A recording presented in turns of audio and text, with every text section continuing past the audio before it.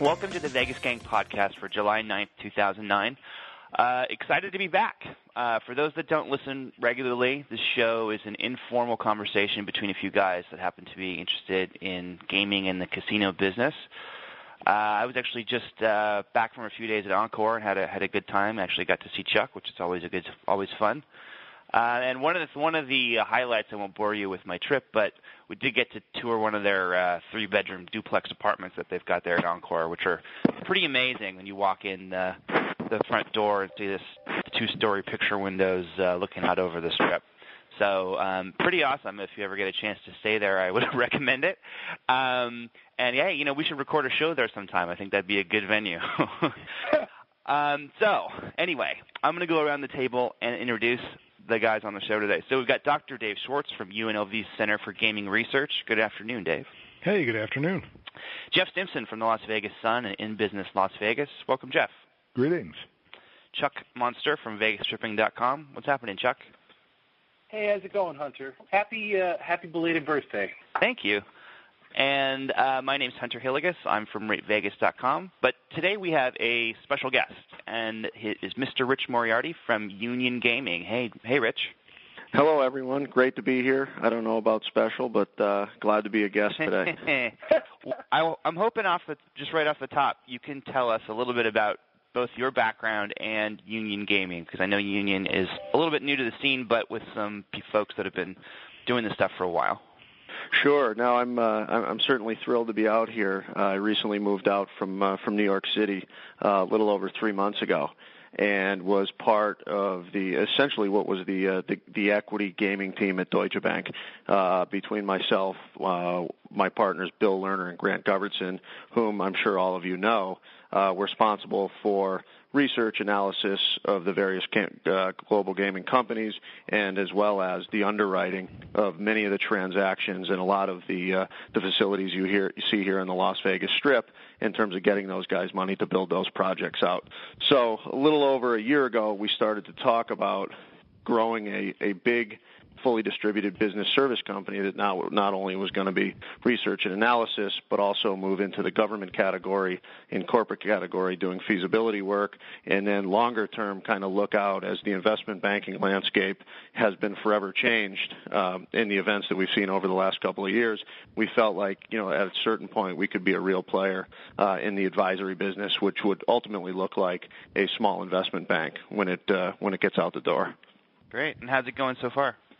So far, it's going well. I mean, I think when we originally left, people thought we were crazy, given where we're at the cycle, and looking at a lot of these companies and their capital needs, they felt like we were going to go out there and immediately fall flat on our face. And what we found is actually the total opposite: the need for expertise, the need for understanding, the need for having a local player in the market to work not only with our institutional clients and the investment community, but also the corporate folks here. We're off to a great start, and we're excited about all three businesses. Excellent. Question for you, actually. I just was thinking. Now, Deutsche Bank is ending up with a stake in the Cosmo, right? Due to the way that the funding worked out and their bankruptcy. Did that have any impact on your guys' decision to go out on your own? No, as a matter of fact, they do own the project outright. They ended up owning that through a bankruptcy when ultimately there was a failure to be able to make the payments. So they do own it. They do plan on opening it. But that was something that took place more on the corporate level. They spent a lot of time with us on advice, what the mixed-use condo hotel market looked like, but they plan to fully move forward. But it had no impact on our decision. We felt like being at a big bank, there was a lot of things that we weren't able to do that ultimately ended up being in conflict. We just felt like on our own, there's a heck of a lot more flexibility to do a lot of unique things. In the timing, given what's taken place on the street in the last year, there was no better time than now to go out on our own. Great. Well, it's great to have you, for sure. I mean, I know you guys are definitely out there all the time. I think I see your partner Bill quoted almost as much as Dr. Dave here. Basically every article about gaming, and there's a quote from one or two of both of those guys. So. Yeah, they're great. They're great partners, and I think one of the biggest messages for us is we wanted to run towards the industry when there was consensus and a number of folks running away from it. We felt like the contrarian play was going to be the one longer term that was going to pay dividends in so many different ways. So we're pumped to be here and glad to be of help to anybody we can. Awesome. Cool. Well, the first thing that I wanted to talk about today was leverage buyouts, and this is prompted by an article that was in The Sun, basically looking back at the 2006 buyouts of both Station Casinos and Harrah's, where, for those that aren't familiar, private equity firms came in and took them private with the eventual goal, one would assume, of cutting some costs and reorganizing a few things, and then eventually taking them public again, hopefully making a profit. But since then, the economy has soured significantly, and we've seen Station file for bankruptcy, and Harrah's hasn't, but from what we hear, they're asking their bondholders to renegotiate and trying to avoid that. Both companies have laid off employees in Nevada and elsewhere.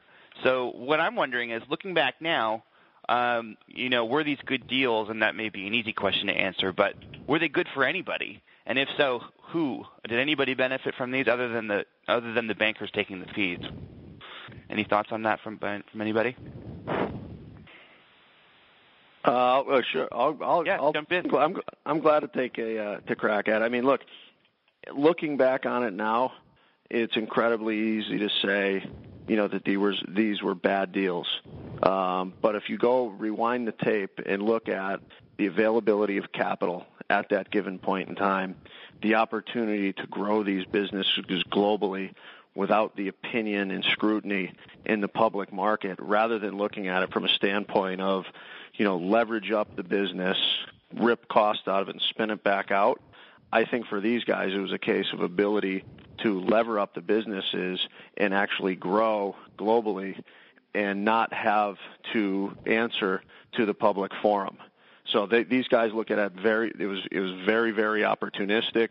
The opportunity set, given what was going on in Macau at the time, Singapore at the time, Philippines, Taiwan were certainly on the table. They looked at it like, God almighty, we've got an unbelievable opportunity. Capital is cheap. Now's the time to do this, and ultimately we'll come out the other side with a massive global business. Unfortunately, the credit markets and what's gone on in the consumer world is now, has reason for all of us to take a pause and look back and say, God almighty, why would we ever do, why were those deals ever done? But right. The operators don't look at it like that. Now, based on, I'd also be interested to get your opinion on this. I mean, given how these deals have gone with the benefit of hindsight, are we going to see more of these down the road? I mean, I doubt anyone's considering one, this week, but as things inevitably get better, will these sort of buyouts return to gaming somewhere down the line?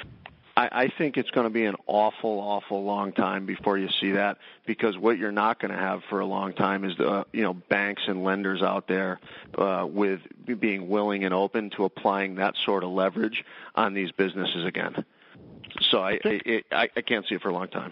I agree totally with what Richard said, but I would put a caveat in there that I think there is a missing element that Liz's story didn't really address. I think that what she was talking about was that as a business decision, did it make sense? And I think that from the players' perspectives, it did. There certainly were additional LBOs that have also proven to be tough.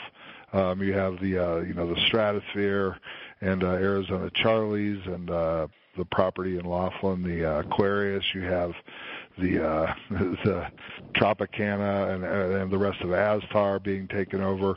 Both deals, particularly the Aztar deal, sort of a flaming failure. But to me, the missing element here is whether regulators should approve these kind of deals, and it's a different question. It's not. Unfortunately, Nevada's regulators have sort of devolved into a whatever attracts the most capital into the state, whatever makes capital happy is good for our business, and I think that is a short-sighted perspective. Our regulators are exceptionally powerful. You don't have to look too far back in history to see, it wasn't that long ago when our businesses weren't allowed to own properties out of state. And it was called foreign gaming, and that didn't mean out of the United States; it meant out of Nevada.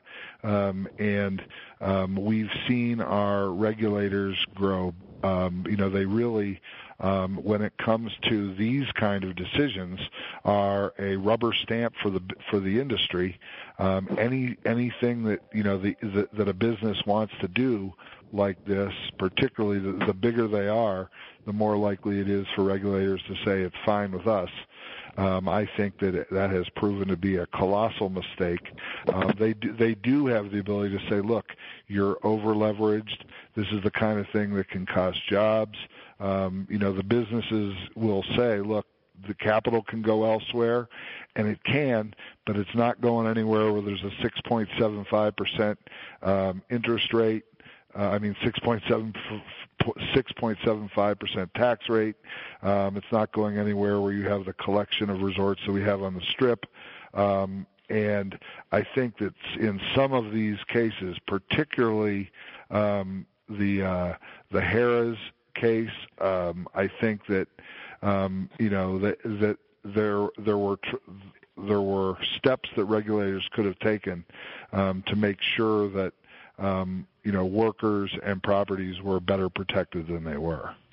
Well, you basically answered the question that I was going to ask next was, did these regulators have a responsibility to do something about it, especially when you look at it from the perspective of what do most of these deals ultimately lead to? I mean, they don't, they have the ability to do things that Wall Street might not like, right? Well, what does that usually mean? Can be making more long-term investments, but also can, in a lot of cases, at least based on my admittedly somewhat limited historical knowledge, it means getting rid of some people and efficiencies and that sort of thing. So, is it good for the industry? I don't know, and I'm glad you spoke to that. When this deal was approved, Harrah's had this giant east side of the Strip redevelopment project that they had planned, and now they had probably started backing off on it a little by the time the deal actually was consummated, because the economy had started turning a little bit even before the deal went from announced to accomplished. But they had planned it would have been a massive reinvestment, and I think Gary Loveman rightfully felt that Wall Street wasn't appreciating the upside potential of what his vision was for the east side of the Strip. And so, I think from his perspective and from the private equity partners that he lined up, they felt like with some spending, it was a tough problem for them to do even in good times, because they had these massive cash flow producing older properties there. As decrepit as it is, the Imperial Palace throws off a lot of money every year, as does Flamingo, as does Harrah's. And so they were going to have trouble. They were going to be, shutting off the cash flow spigot for a few years and spending a bunch to accomplish whatever they wanted to do. So it was going to be a very tough, sort of obstacle course for them to get through to figure out how to do it without disrupting the cash that they needed to start paying down the debt. It was going to be very difficult to do in good times, and obviously impossible during this time. I think that regulators owed it to themselves to sort of test what Harrah's plan was against a range of possible scenarios. And from my perspective, what Harrah's planned was only possible under the best scenario. Even moderately worse scenarios would have proven implausible, and certainly the what happened made it impossible.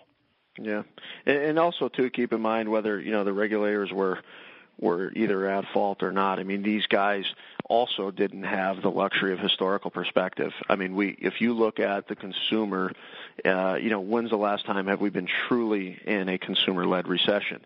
I would actually take you back to the 70s, even, not even willing to concede 90, 91. And also, we've argued forever up until this cycle that gaming is recession-proof, that it actually should work counter-cyclical, that in periods of tough time will actually expand gaming.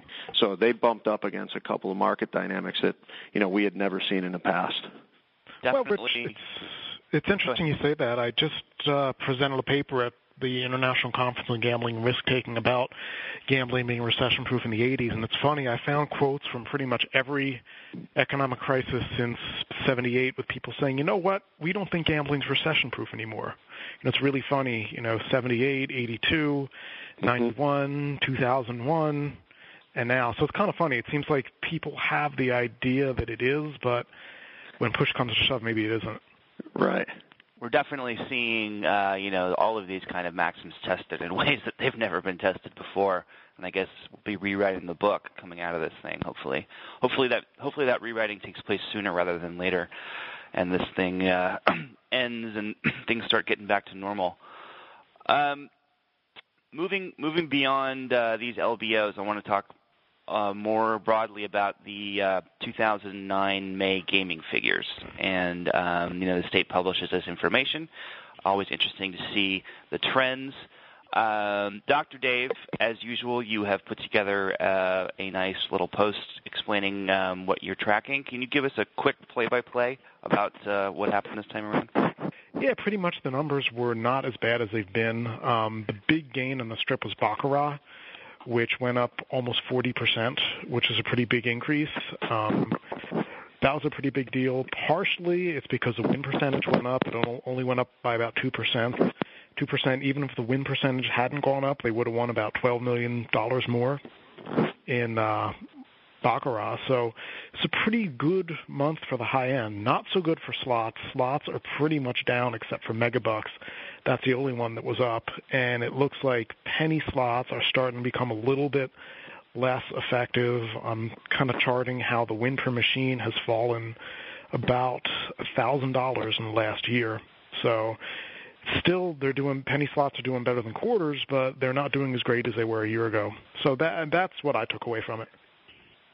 So not really any significantly good news, but it could have been a lot worse. Is basically what I'm hearing. No, and I think, for the properties opening like Aria, I think it's a good sign that there seems to be more Baccarat play. It's legitimately there was a lot more. There was about $100 million more played in Baccarat pits in the Strip, which is good news. That means that there's a lot more money out there, and that means potentially there is the demand for more high-end product. It'll be interesting to see if that actually happens, if they do grow that high end of the market with yet another luxury property. A little more macro, people are saying, the percentage drop off, first single digit one in a few months. We've had almost a full year and a half of mostly double digit drops. This one only 2/3 of 10%. What was it, 6? The total state gaming number, I think, down like 8 or something like that. The 8.34. But you got these better comparisons all year long. So if we were a double digit on double digit, in other words, this year's double digit drop on top of last year's, that would really be bad. It's bad enough, you have a very soft comparison. Almost every month this year we're going to have pretty soft comparisons, and yet 8% is not, it would have been the biggest, drop by far since 2002 all the way through 2007. So, we shouldn't be celebrating in the streets either. I'm curious. One of my followers on Twitter was wanted to see if we get some predictions from you guys. When are we going to see an uptick in gaming and occupancy? I realize that that can go either way, but are you guys starting to feel, as you watch these numbers and other metrics? Are you starting to feel like the the bleeding is starting to slow down, and that we're going to see it turn around, and will that happen this year? There's two conflicting things for me. The possibility of a double-dip recession is my big worry, but if the economy stays where most economists have predicted, with some kind of partial or recovery by the end of this year, early next year, I think that the opening of City Center should at least be a spur to some marginal business. Some new business should excite folks in some way. I remain hopeful that will happen. So I'm going to say first quarter next year should be a positive. We should be starting to see positive numbers. I would say that then again we're going to have the benefit of 2 consecutive bad years of comparisons helping next year's comparison, but I'm going to say starting positive January 2010. I'm going to put Rich on the spot since he's our guest and ask him that same question. Sure. We look at this in 2 ways, and I think we would also agree first positive sign will be the early part of next year. I would probably go out to the spring before we move positive rather than January. But what we're most interested in is how far out the stocks are going to discount this sort of recovery. One thing that we watch very closely in this environment is housing data matters a ton to us, as does the unemployment rate. Generally, the broader market will start to discount 6 months in advance of a trough in unemployment, so we continue to watch that. I actually think this cycle, these stocks are going to be willing to make this bet earlier than ever before. So we actually are going to be looking for these stocks to make a pretty decent move sometime in front of the fall time frame, as they start to anticipate discount, recovery in the cycle out here. As far as and just as an adjunct to that, as far as these major gaming companies, would you? And this is a pretty broad question for someone in your business. I mean, if you were going to buy one of these stocks today, where would you want to be with regards to one of these companies? I mean, who's showing the most potential for upside? Well, I've got to be a little bit careful here. Sure. So this is Rich Moriarty, the individual, right? Talking about where he would put his money. It's not investment advice. This is not investment advice, but if I were buying a stock today, I'd be looking for something that is beaten down, totally washed out. Expectations are incredibly low, and has a negative, a lot of negative sentiment swooning around, which leads us, directly to MGM. I mean, at this point, anything that City Center does, in my belief, is going to be better than what's been printed in the periodicals over the last 2 years. I mean, we've all heard every story about ADR and occupancy cannibalizing their own business, too much supply at the high end. I actually believe that anything is going to be an upside surprise, and the fact that they were able to raise $2.5 billion of capital in a pretty tough environment is going to buy them enough time to actually start to do transactions, whether it be asset sales that are actually deleveraging to the company, and also do some creative transactions that are much higher margin, in which they ultimately don't own the asset but are operating it. And those are terrific, high visibility, high margin businesses, very similar to what we saw, in companies like the Four Seasons in the past. So I think you're going to see those guys start to move towards that model. And given where the stock is today and what it's pricing in, I think you've got, the risk reward looks terrific here. Just to layer one more question on top of that, since we've got you. Last week we talked about City Center and MGM Mirage, and just in retrospect, their ability to put together that financing without having to without any fire sale with regards to some of their other assets. Did that surprise you? I mean, 4 or 5 months ago, were you one of the guys thinking that MGM was going to have to sell something to make it through? Well, we spent an awful lot of time on that, and we did believe that you were going to see Ruffin-like transactions with the Treasure Island. The problem is if you looked at what those buyers were willing to pay, whether it be for assets, in Tunica or Detroit or here on the south end of the Strip, it wouldn't have actually helped the company. they needed to do deals anywhere from 7.5, 8 times, 9 times, 10 times to actually deleverage the balance sheet. And what the buyers were willing to pay, it would have given them some short-term capital, but actually wouldn't have put them in more favorable position with the lenders. So, we were very, very nervous about the ability for these guys to do a deal that was ultimately deleveraging in this environment. And the fact that they were able to take advantage of the capital markets window this spring was so narrow and was only open for the better part of 45 to 60 days. What they pulled off is absolutely spectacular because they didn't have a lot of time to do it. And if the company were sitting in the same position today, it would be a lot more problematic because the capital markets have ultimately closed again in front of earnings. Well, that's from this layman's perspective. I definitely got the feeling that they had pretty much pulled off a minor coup with how they managed to make it work. It just seemed pretty amazing to me that they were able to pull it off. It was. I'll tell you what. Most of these times, we'll have a pretty good feel or have done enough work to get a look at in understanding the bank facilities, right? What ultimately the banks are going to want from these guys. More often than not, we have a pretty good feel whether somebody's going to make it to the other side. And with MGM, right up until that deal was done, it was not clear in what direction it was going to go. So, we're certainly thrilled that they were able to get through it. Yeah, no, it's definitely very good for the city and the state. And City Center is an exciting project. I know that our listeners are very excited to see what ARIA and its neighbors are going to bring to the Strip. So that's going to be pretty cool.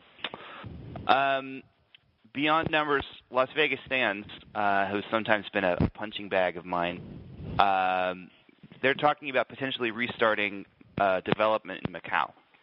And actually, I think a story in the RJ today where your colleague was quoted talking about a potential spin-off or an IPO to raise some money so that they can go back to Macau and restart some of their halted development projects. So, my question is this. Is this the right move for Las Vegas Sands right now? Is this too soon? Should they be holding off? And do visitation numbers in Macau justify continuing to add supply to the market? We just saw City of Dreams open, and the numbers seem a little bit soft. Is it wise to get more of these rooms in the pipeline again with the way that things are going? Any thoughts on that from the crew?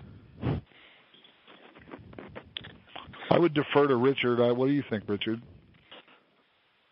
Well, I'm always glad to take another swing. I think, one of the things about the City of Dreams opening and what's gone on the last couple of months, let's keep in mind that you've had fairly tight visa restrictions in and out of Macau, right? So you haven't had, I think the visitation scheme has been off for the better part of 6 months, and with a new chief executive coming in, I think you're going to see those open up because the last thing that they're going to do, Beijing would do, in our opinion, is not give them a pretty good tailwind to start to get people back into the region. And also you've got, keep in mind you've got the Marina Bay Sands coming online in Singapore. And given given the tax rate there and what they're talking about in terms of commission caps, it's going to be an incredibly competitive market. So I don't think they're going to put that region at a disadvantage going into those things. So I think in Sheldon's case, if he can raise a couple of $2 billion in the form of a Hong Kong listing, as well as do something with the shopping malls, it's going to give him terrific flexibility to bring on capacity in a market that we continue to be very excited about. It's interesting to think of, if they would be proceeding with that plan, if Bill Widener was still there, and whether or not this was one of those issues that was sort of a wedge between them. Right. No way to know, I guess, but hopefully one of these days Widener will go on the record with some of the details, because I'm sure it'd be a pretty interesting story. He's got an interesting book to write at some point. Yeah, no doubt about it. Hunter, this discussion about investments and IPOs and whatnot with LVS related to Macau and selling the shopping malls there. This has been going on for about 2 years. It seems like every 2 months, every 3 months, this trial balloon thing kind of gets floated. So I don't know if really we should even be considering taking it seriously at this point. Mm-hmm. When do we know that they're actually serious saying this? Because they keep mentioning, we're going to do this. We're going to do this. They invited bankers from everywhere to go to the Venetian about 10 months ago or so. Actually, it was It was maybe a little longer than that. It was probably about 4 or 5 months before Widener quit, fired, fill in the blank, happened, and they keep doing this. So I understand that the Marina Bay Sands is coming, December, whatnot. The building's kind of done, and Sheldon loves to put all his chips out on the table. But which would be smarter, building more supply or more capacity in Macau, finishing the St. Regis, or finding some other places where they can put their money, like finishing out the Pennsylvania project and whatnot? Well, certainly the St. Regis would be the worst of those alternatives, given the glut of unsold condominium capacity on the Strip. I mean, it may be that 3-5 years down the road, that's something that they could do from my perspective. But, the capacity thing in Macau, and I suspect that Richard is correct, that the Chinese government is not going to want a new enclave chief executive succeeding Edmund Ho to come in a tough environment. A little relaxation would go a long way there. The Las Vegas Sands is consistently one of the top 2 competitors, and as people become more used to Cotai and used to using the Cotai ferries and all that kind of stuff, it should prove to be a good thing for them. To me, I think that I remain very bullish on Macau. Obviously there are worries, the political, the macro political issues, would cause some concern, but the propensity of folks there to gamble, to me outweighs it. I think the Las Vegas operators, I'm sure that they're all happy to be in Macau, and they just want to do better than they have been, but to me, Las Vegas Sands situated pretty well. The big question mark for that company, in my mind, is Singapore. How many people are going to go to Singapore to gamble? There's a lot of people already who in the area who go to Genting Highlands in Malaysia. I think that whether it's the Marina Bay Sands, whether it's the product that Genting is building just off of Singapore. To me, the big question is, how will people respond? Are they going to flock there like they did in Macau when the Sands first opened in Macau? If they get a really robust response like that, and I know locals, they have to pay some real draconian fee to gamble, so it's not really going to be Singaporeans have to pay, I think it's like $70 or some very onerous amount to gamble per day. That's correct. And that causes me some concern, but hopefully, the tourist market will be big enough, but, I don't know that it will. So, to me, that's the big question mark. If Singapore opens robust, the company is in great shape. If Singapore opens and stays slow, I think it's a lead balloon. So, that to me, that is the variable that matters. I don't have doubts about Macau. I believe in the, eventual comeback of Las Vegas, but Singapore is the variable I will be keeping my eye on. And to echo that, we're in the game of expectations and what's priced in and what's not priced in. Expectations for Singapore are incredibly high, and a lot of that was, Sheldon and Bill at the time talking about how big of a market and a project it was going to be and the best location versus what Genting was doing. It's hard for us to get to the numbers that they're talking about in Singapore right now. Is Singapore a bet the company thing for Las Vegas Sands at this point? No. No, I mean, look, they've got 7,000 rooms, 7,100 rooms here on the Strip. They're very, very well positioned in Macau. You could also see them doing, some sort of sale leaseback with the Sands in Macau. There's some of the parcels there. I mean, I think they're pretty flexible. So it is. I don't see, Singapore, being a bust and putting the company at risk. It certainly will put pressure on the stock, which has had a nice move off the bottom from earlier this year. With regards to them using their retail to potentially raise some capital, have those deals really worked out well when they've done them in Las Vegas? My understanding is enormous. The company made a lot of money, but as far as the other end of the transaction, there are the. You mean how did General Growth do? Right. Yeah, I was just the other guys. You can see the shape that they're in. No, at the time the strategy was brilliant, right? You're ultimately ripping down your development costs massively to do those deals. Unfortunately, they don't exist anymore. The return on Venetian and Palazzo's retail would have been more than the price paid to build Venetian. I think it was $1.5 billion, give or take $100 million, and that is phenomenal. I think in terms of results, Grand Canal Shoppes, was very strong as the decade got better and better. Like all retail, there's been some retrenchment there, but Palazzo's retail, not the case. From what I understand and from what everybody's telling me, times are very tough there.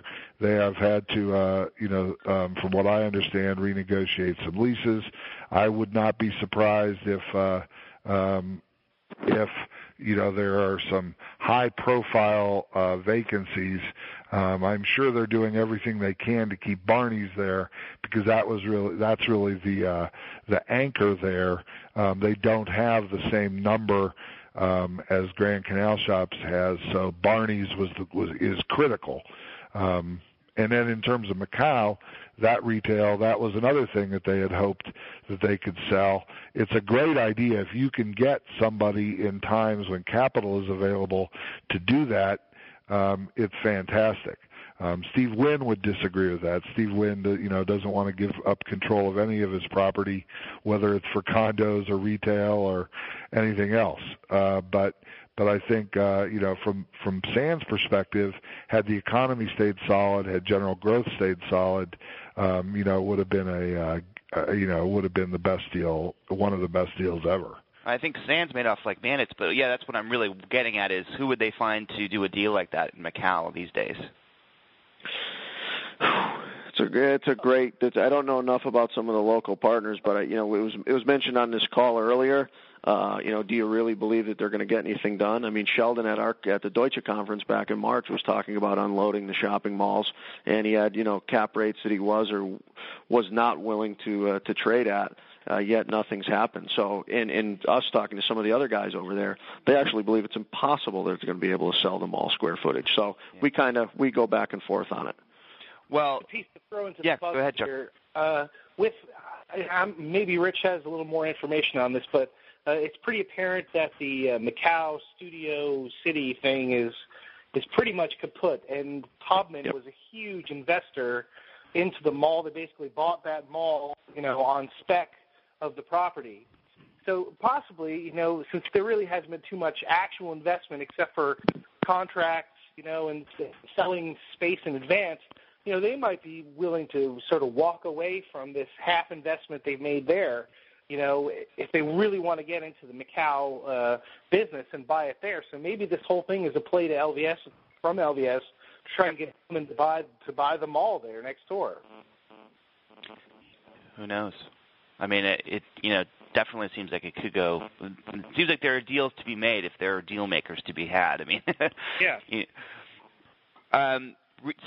Keeping on the retail tip, Jeff, you mentioned before we started, you've got a story coming out talking about MGM Mirage retail at City Center at the Crystals. Do you want to tell us a little bit about what you're writing about? Well, they announced, the company announced Monday some of the, high-end retailers that will be there. And, the daily newspapers pretty much just, ran lists of the stores in their, pretty much from soup to nuts, all the places you'd see in Via Bellagio and Wynn Esplanade or and the Forum Shops, the super high-end retailers.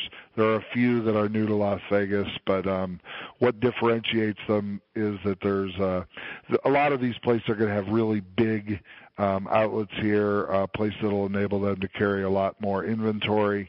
MGM Mirage retail people are hopeful that will entice people to think of City of Crystals as a shopping destination, even more so than some of their other outlets. Los Angelinos already have Rodeo Drive and South Coast Plaza and other kind of other high-end retail where they can go. But by building, sort of bigger stores in Crystals, they're hoping that that will be an attraction. But one of the things that I found most interesting is that MGM told me, and this will be in business that comes out tomorrow morning, they had to do some pretty severe concessions to get these folks in. They're marketing, the incredible Daniel Libeskind, exterior architecture, Rockwell interior architecture. The look of the place, obviously dramatic, pretty much cooler. Hard to say that it won't be. Anybody who's been on the Strip recently looks at, the Crystals architecture, and it's obviously very dramatic. A pretty, cool location to be. Can't beat the proximity to the Strip. So, and to a bunch of very, very strong and big hotels right around there. But what they did was retailers. So the architecture is a big lure, but in this economy, that wasn't enough.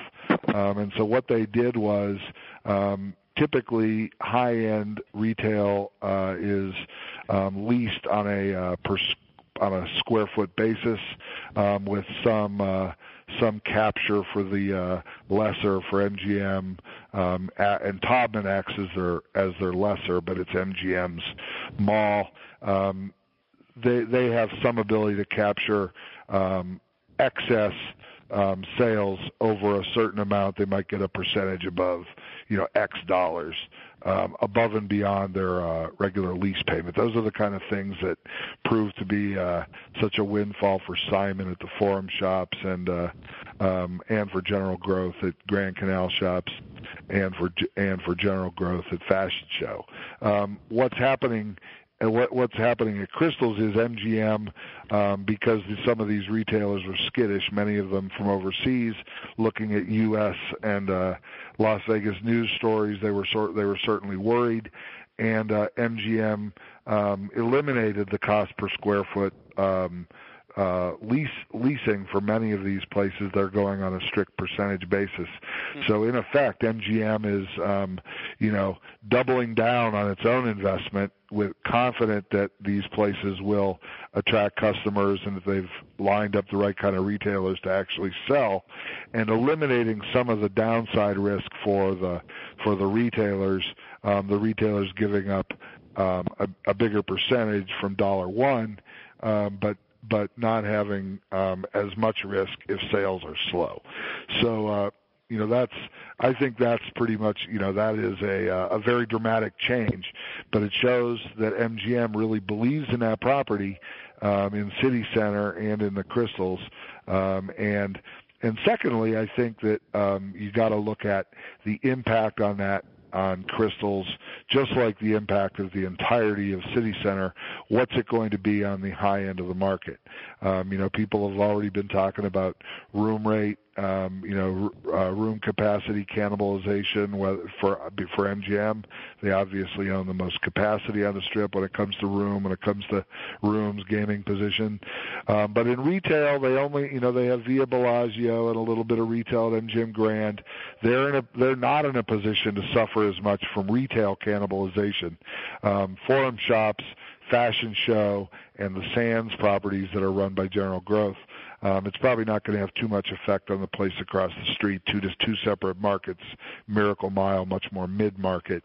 But I think that, so what I tried to do with my story is make it a more standard business story, look at the money situation. I think that it's probably going to have a negative effect, at least in the short term, on some of these other high-end retailers as this place takes some business.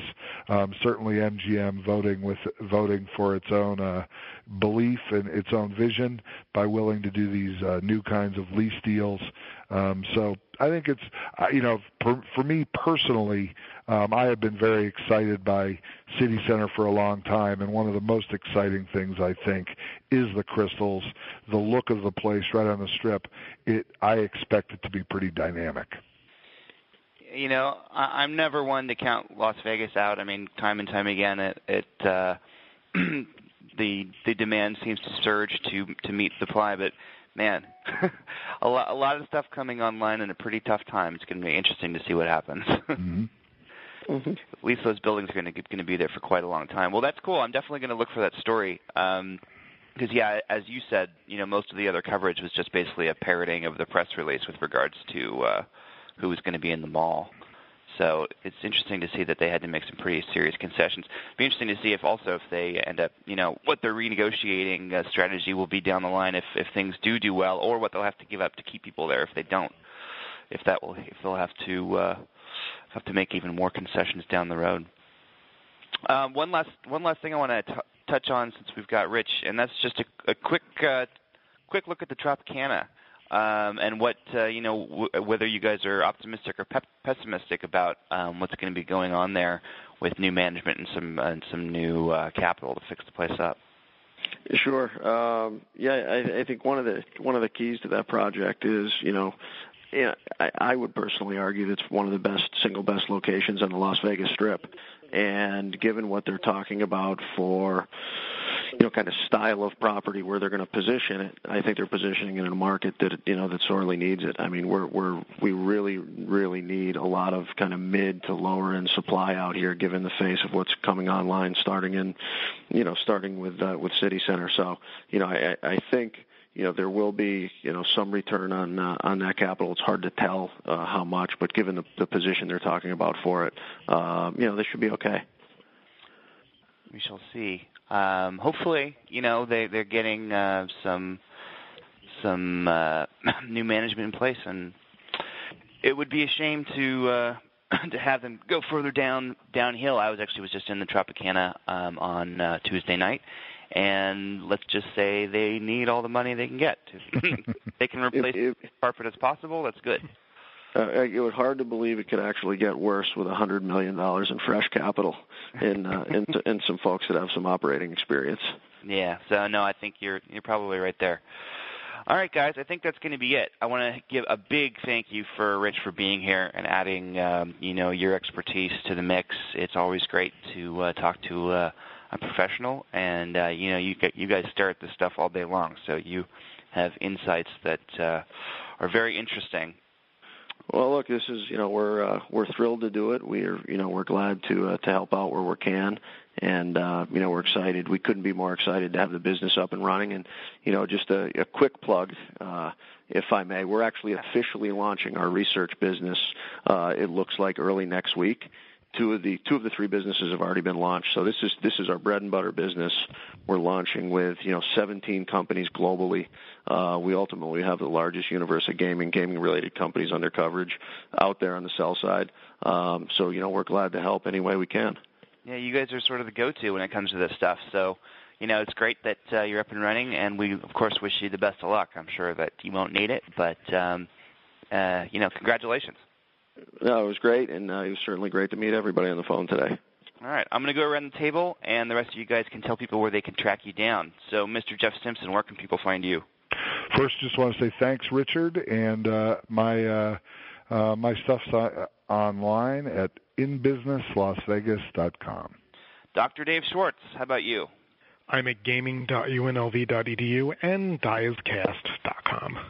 And my good friend, Mr. Chuck Monster. You can find me at vegastripping.com, and thank you again, Rich, very much for joining us today. Absolutely great. Great time. Yeah, I agree. My pleasure. All right, guys, you guys find me at ratevegas.com. Thanks to you all, and have a fantastic weekend.